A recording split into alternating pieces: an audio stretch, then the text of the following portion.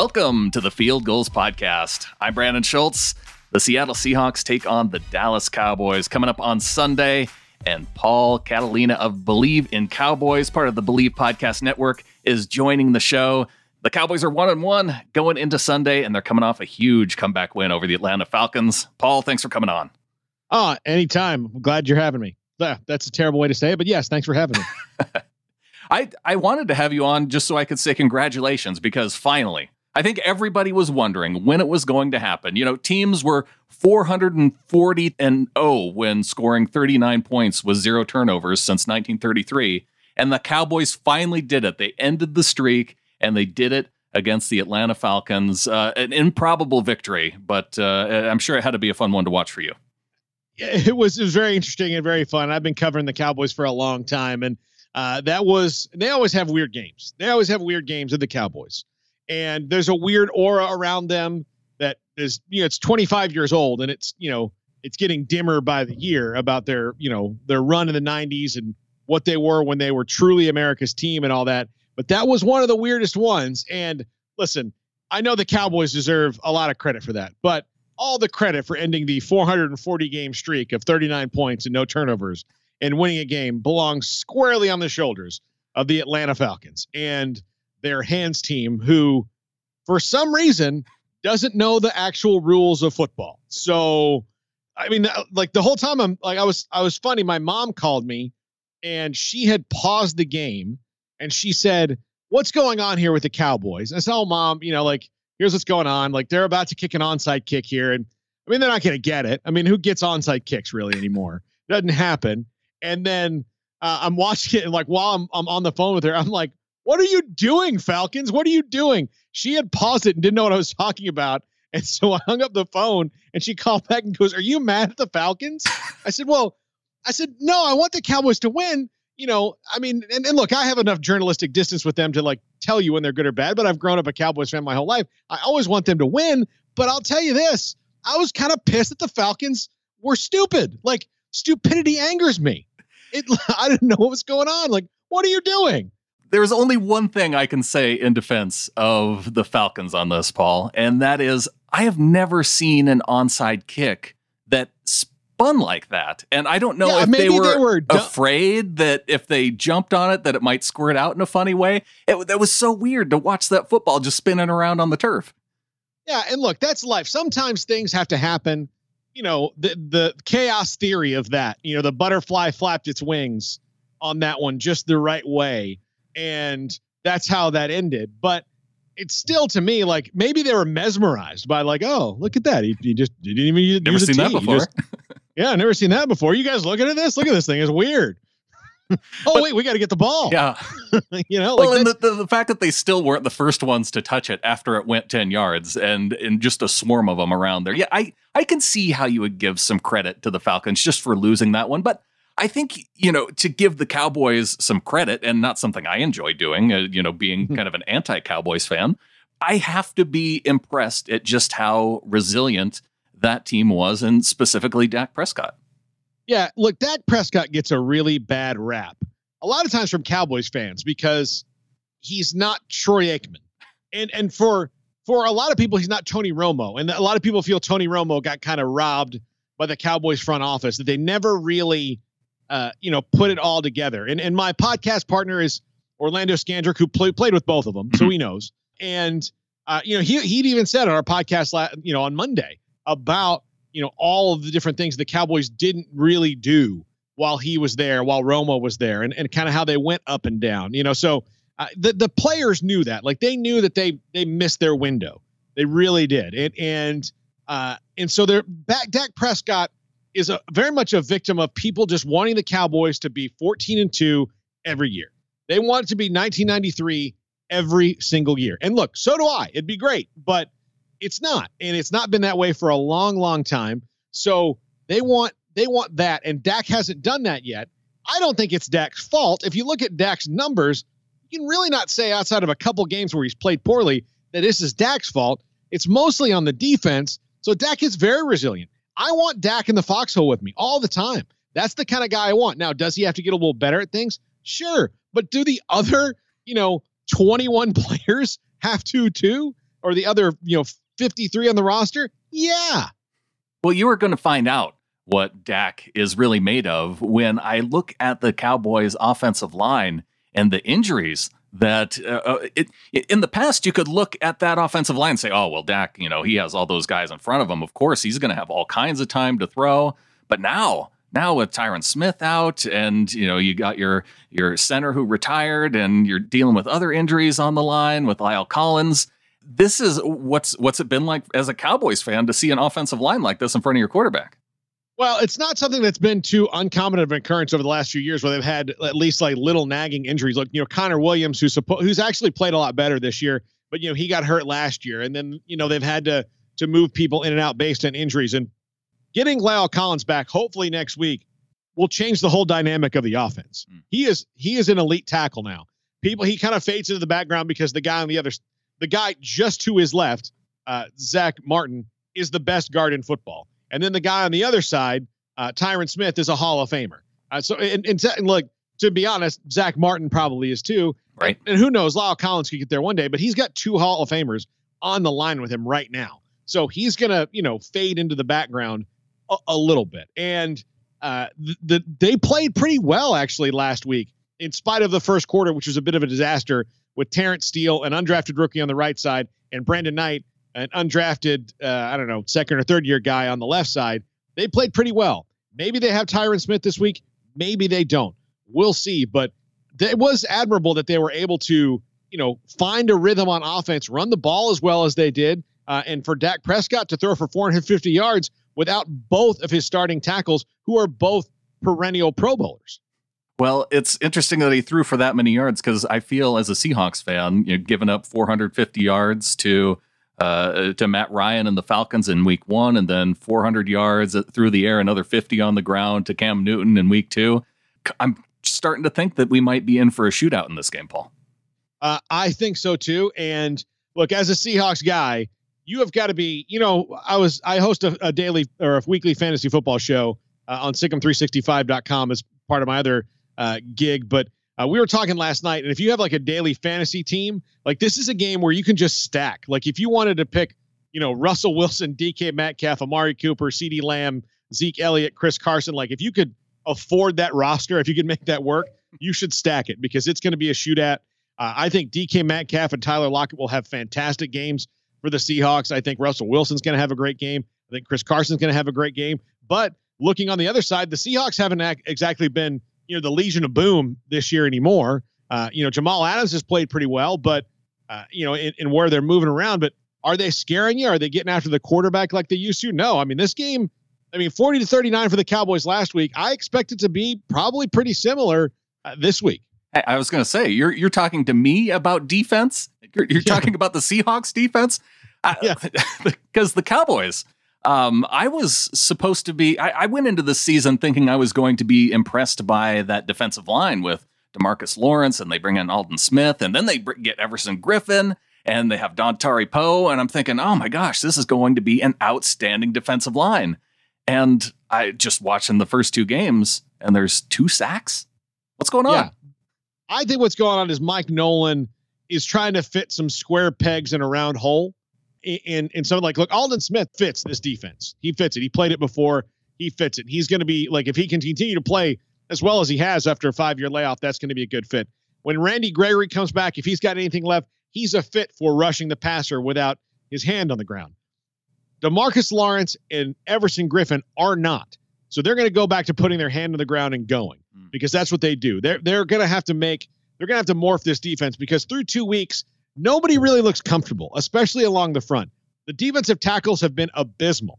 Dontari Poe, brought on in the offseason, hasn't done much yet. That's not to say that he won't, but he hasn't. And then after him, because of the injury to Gerald McCoy, where they lost him for the season right out of the gate in training camp, they've got Tristan Hill, their second-round pick from last year, who's been blah, to say the least, and they like him, but they don't love him yet. Neville Gallimore, who's a rookie, and Antoine Woods, who's a steady and solid player, but also doesn't really quite fit in this defense. So they're not meshing as a defense. They don't look comfortable as a defense. No Leighton Vander Esch, no Sean Lee for at least another 6 weeks or so. Their linebackers are hurting because it's Jalen Smith is now the leader of that group. Joe Thomas is okay as a backup, but the reason you don't want him starting is, you didn't sign him to start. You signed him to be a backup. So, and then their secondary is just beset by injuries.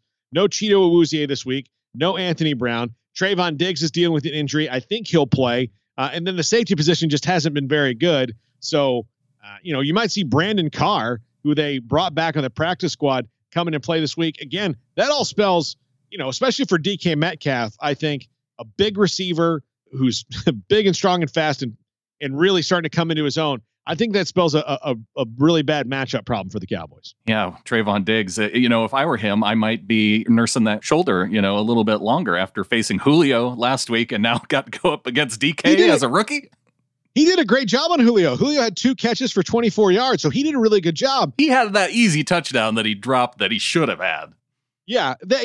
But outside of that, he did a pretty good job. Now, the other problem was, though, that Calvin Ridley's had 2 great games in a row. You saw the first one, right? And then they didn't do a good job on Hayden Hurst at all or Russell Gage. So, so maybe they can take one receiver out of the game, but that means that somebody else is probably going to have, a career day.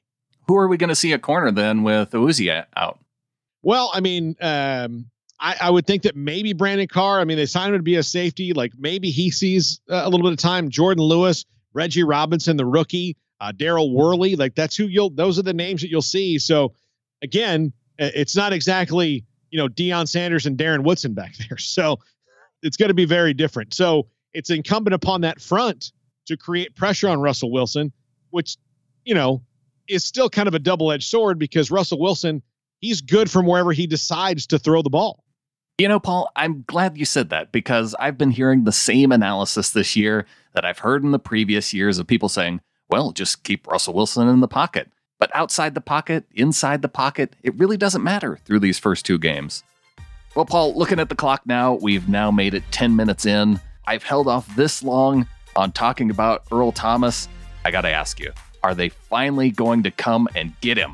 Let's talk about that coming up next.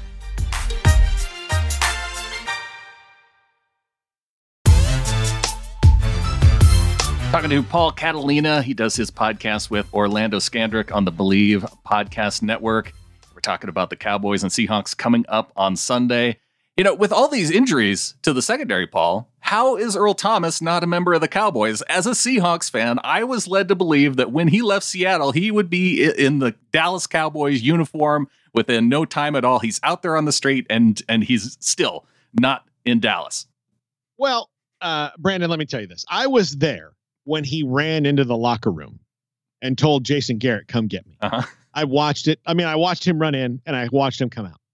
And all the members of the media were sitting there going, what in the world just happened?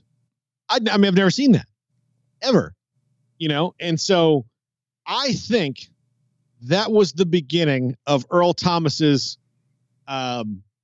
walk into Crazy Town, because he has the subsequent things that have happened since then, all the things that happened in Seattle, getting hurt and flipping Pete Carroll the bird essentially on his way out the door, and then going to Baltimore, having a good year, but they were mad at he wasn't very punctual. All this stuff that happened with his wife and his brother, and the gun pointed at his head, and all that's all stuff that even though the Cowboys, who operate in this milieu as an art form of bringing guys off the scrap heap, that's not unusual behavior for members of the Cowboys historically.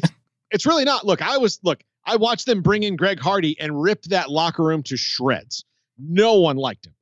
No one really cared for Greg Hardy. He was one of those guys when you're around him, you're tense. Mm-hmm. And so they've done that, and that to some success. Right now, it appears that the Aldon Smith thing is working out, and that's great. Good for Aldon Smith that he's got his life back together. Hopefully the Randy Gregory thing will work out, because he's not really, he's not done anything that's, bad as far as he's never hurt anybody. He's just, other than himself, he's just got, some substance issues that he's had to work through. So hopefully he can come back, but they brought in some bad dudes. And I think though they're at a point with the locker room and the way it is, that a guy like Earl Thomas has become so volatile that it's just not worth it right now. Plus, I don't think, it's not just the Cowboys that would need him. There's injuries across the league. No one's bringing him in. So the word's out on Earl Thomas that maybe you don't want him in your room. The one guy that I do like for the Cowboys, and I'm really not looking forward to seeing him. So I'm curious what your take on him has been through these first 2 weeks of the season. I'm an Oklahoma guy, went to Oklahoma. CeeDee Lamb, receiver, goes to the Cowboys. I'm not exactly happy about that, but I'm happy for him that he seems to be having success through these first couple weeks. Yeah, he's maybe one of their best draft picks in the last 20 years. I mean, the way that, part of it, it was all luck, that fell right to you. Fell right to him. And I still, for the life of me, and like, I know Henry Ruggs is really fast, but I cannot figure out. Like, I can get picking Jerry Jeudy over him because Jerry Jeudy is so big. Oh, sure. But, and kind of unique athlete, but I could not figure out the Raiders, and especially the kind of receiver he is. He's a perfect fit for Gruden's offense. He's perfect. And the Raiders passing on him, when that happened, I went, what do you know about that? All right, well, still 8 picks or so. Yeah. That's not going to happen. And so the Cowboys got him. I saw CeeDee Lamb a bunch. I work for a website, SicEm365.com, outside of Believe, that we cover Baylor. I worked for, ESPN Central Texas. We were the flagship for Baylor, before that. I've covered the Big 12 for my entire radio career. I've covered Baylor. I've seen CeeDee Lamb play in high school here in Texas. So I know CeeDee Lamb, pretty well from watching him, and he is fantastic. And I think he's only going to get better and better each week. You've seen him already. He just fits what they do, and he fits with Dak Prescott. Dak Prescott loves him. Amari Cooper loves him. Michael Gallup loves him. Zeke Elliott, they love him. So he's fit right in. He's in his hometown. I think that's going to be just a fantastic fit for the Cowboys for years to come. The other guy on offense that has me worried, of course, is Ezekiel Elliott. And he's a guy who's, just a physical style of runner. And he's been one of the NFL's best these last few years. How have you seen him being used under the new head coach, Mike McCarthy? Not too much differently. They are throwing in the ball a little bit more, which I'm glad that they're doing. I think that that's better. It's still pretty much the same offense that Kellen Moore was running last year. It just got a bunch of different looks, and I think they'll continue to grow and morph. Had they had a normal offseason, I think you'd see maybe a much more diverse offense from like combining McCarthy to Kellen Moore. But since they didn't, you kind of have to start from, this is what we know. And I think that that's where they are. So because they didn't have that normal offseason, you haven't seen a lot of the other stuff. I think eventually you will. But I really do like what they've done with Zeke Elliott. He's had, I believe it's the 2 best first games of his career, which is saying a lot, as from back-to-back of the 2 opening games. Of course, last year, he barely played in the opening game, which they didn't need him anyway. They played an awful Giants team and just ran right through them. And then he played the next week and played better and better. But Zeke is, he's, in my opinion, I think he's the best back in the league. I know that you can debate me on Christian McCaffrey or something like that, Alvin Kamara, but I do think he's the best back in the league. I think he's one of the best players in the league. And, he's changed. There's not as many big explosive plays anymore. But part of that is just Zeke knowing that this offense needs to kind of grind out. So he's not necessarily, just looking for that. He's become a much smarter runner in now his 4th year. Going into this game on Sunday, you guys are 1-1. Obviously, it was a big boost to get to that point. You'd hate to go in, I think, as the Cowboys 0-2 into this game. But what are some of your biggest concerns, I guess, when it comes to facing the Seahawks coming up this Sunday? Oh, the defensive line. Look, Chris Carson has been, is a big back. You watch Malcolm Brown run pretty much straight up the middle on the Cowboys in week 1. I don't know if anything's going to change in a week that's going to help shore up that defensive line. The pass rush concerns me. Obviously the injuries that they have, all over the defense, that concerns me. Offensively, I just think they can make it work. And again, the Seahawks, there's no Jadeveon Clowney, Bruce Irvin's hurt. They've got a lot of issues on defense. Bobby Wagner and Jamal Adams are going to get theirs. You know that. But this is going to be a shootout. Do the Cowboys have enough to keep it from, you don't want to fall behind like you did last week. Like, can you just, punch back and forth until somebody makes a play at the end of the game? That's what they need to do, because they don't need to play games like they did last week. So they need to make sure that, look, if the Seahawks knock you down on the mat, you get up and you knock them down. So just keep knocking each other back and forth. Let's watch Rocky IV until somebody wins at the end. and just hope that you're Rocky and not Drago. So I hear you're concerned about the Cowboys defensive line. You're concerned about the Cowboys secondary. Is just the fact that Jalen Smith is your one healthy linebacker make that the strength of the Cowboys defense now? Yeah, I think so. I mean, DeMarcus Lawrence is always probably going to be, I mean, he's the best player, but he's also dealing with a bit of a knee injury. So maybe, I think we'll see him. But again, that gives you a little pause. Like, will he be at full speed? Everson Griffin will be a good player for the Cowboys eventually this year, but he just got there a few weeks ago. So again, he's got to play his way into shape. We haven't seen much from Tyrone Crawford. I'm concerned he might, he's still coming off a really tough run of injuries. So he's probably not back to where he can be yet. So there's just a lot of questions on the Cowboys defense. If you tell me what my concerns are about the Cowboys outside of the offensive line injuries that they have, which will concern me the whole year if they can't get all 5 of those guys healthy at the same time. But I mean, it all starts and ends with anything on the defense. I mean, there's nothing about that defense that makes me confident right now that they can impose their will and stop someone when they really need to. Well, let's put a little scenario together then for you, Paul. Let's say the Seahawks are up 40-35 with just under 2 minutes left to go in the game. Dak Prescott has the ball in his hands. What's your confidence level for the Cowboys? It's pretty high, especially after last week. He did exactly what he had to do. They were 1-6 in one possession games last year, and a lot of that got put on Dak Prescott. But people forget that their kicker was terrible for most of the year in Brett Maher. He didn't. So that's how you win one possession game. I mean, most of the time it comes down to making kicks, especially, in the middle of games, you miss kicks, could change the difference in a one possession game. So if it's 40-38, you're less confident than if Dak has to go and score a touchdown. Well, no, not anymore because they got Greg Zuerlein. I mean, they got Greg That's Leg right. now. Oh, gosh, I hate that guy. Yeah. So, yeah, you've known him for years. Yeah. So I also know John Fossil for years with the Rams, and he always does stuff on special teams to screw with the Seahawks. Bones Fossil, he's changed my opinion of them in close games. I have a lot of confidence now. If you tell me the scenario is reversed and it's Cowboys 40, Seahawks 35, and Russell Wilson has the ball, it's going to be 43-40 in about 2 minutes with 8 seconds left, and the Cowboys going, oh, well, that's it for that. I mean, it's what's going to happen. I mean, I completely believe that's what happened right now. It does feel like maybe the first team to score 40 could be in the lead, or just the team that has the ball last. I'm very curious to see that. The one thing about the Seahawks defense is that these last couple of weeks, they've been in a position that they're not used to, and that's being up multiple scores. And I don't know if Pete Carroll knows how to fully deal with that quite yet. Well, yeah, and the Seahawks they've morphed into Russell Wilson's morphed into a different quarterback.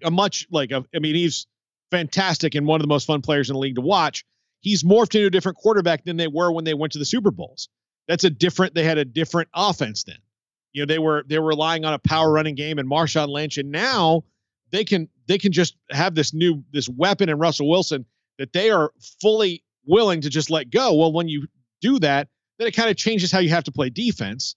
And really, they don't have the personnel on defense that they did back when they're winning Super Bowl. So they got to kind of, morph the philosophy, so to speak, on how they win games. And, right now they've kind of been lucky in the first couple of weeks that even though they played, Atlanta is probably better than 0-2, really. Yeah. But, they've run up against what they've run up against, and then their brains cost them the game last week. And then New England, I think they're still trying to figure out what Cam Newton New England looks like. And while that looked okay last week, it's still not what it's going to be. And then, now they've got the Cowboys, who are a team loaded for bear on offense. So this will be probably even a different game than they've had so far. Yeah, tested in different ways each week. And Paul, before you go, any predictions on how you see this playing out? I hope you like points. Like if you're an old person who likes 3 yards in a cloud of dust and defense, and it was better when there was no face mask and games were 10-6. Like, this is not your game. This is not your game. It's not going to happen. I think Dak and Russell Wilson are going to trade blows back and forth. I do think the Seahawks probably win this game, but it is kind of fortunate for the Cowboys that they have to go to Seattle, one of the toughest places to play normally, and there's no human beings in the stadium except the people that work there. Right. So, that's kind of fortunate, and so I think that maybe keeps the Cowboys in it for longer. I think this is probably a 1-score game for most. Like if it comes into a 2-score game, to me it means that somebody was trying to make a play at the end of the game and it went awry. I think it's a one-score game and a high-scoring game. I think the Seahawks win. He's Paul Catalina of Believe in Cowboys. You know, if you've got a Cowboys friend who's not listening to the show, let them know about it. I'm going to be tuning in this week. I'm curious, Paul, of what Orlando would say just about a player's mentality going into a game. Like, are you more comfortable going into a game 1-1 than 0-2? Like, I just wonder if they're in a better headspace now going in 1-1 than it being, you know, kind of beaten down through the first 2 weeks of the season. He said on our podcast, we recorded one. We do Mondays and Fridays. Mondays is kind of a wrap up. Friday's a preview. So on the wrap up show, he did say, yeah, it's way better to be 1-1. Like you're able to kind of put some of that aside and not fret as much because you know you can overcome things. If you're 0-2, you start to, that doubt starts to creep in a little bit, which they're going to have anyway because they know what didn't work out for them. So I should have been rooting for a Falcons win. Dang it. Yeah. Look. You always, I think you always want to face teams that haven't won yet. Like confidence is a very fragrant cologne. So you don't want that if you're the opponent. Paul, big thanks again for coming on the show and breaking down this game on Sunday. Looking forward to it. Yeah, anytime. Once again, a huge thanks to Paul Catalina of the Believe in Cowboys podcast. And we had some injury updates come in after we finished recording. Looks like Jarran Reed and Dwayne Brown are expected to play for the Seahawks. John Gilbert has that article up at fieldgoals.com. 4 players listed as questionable for Seattle. Defensive end Benson Mayowa, cornerback Quentin Dunbar, corner Nico Thorpe, and backup tackle Cedric Ogbuehi.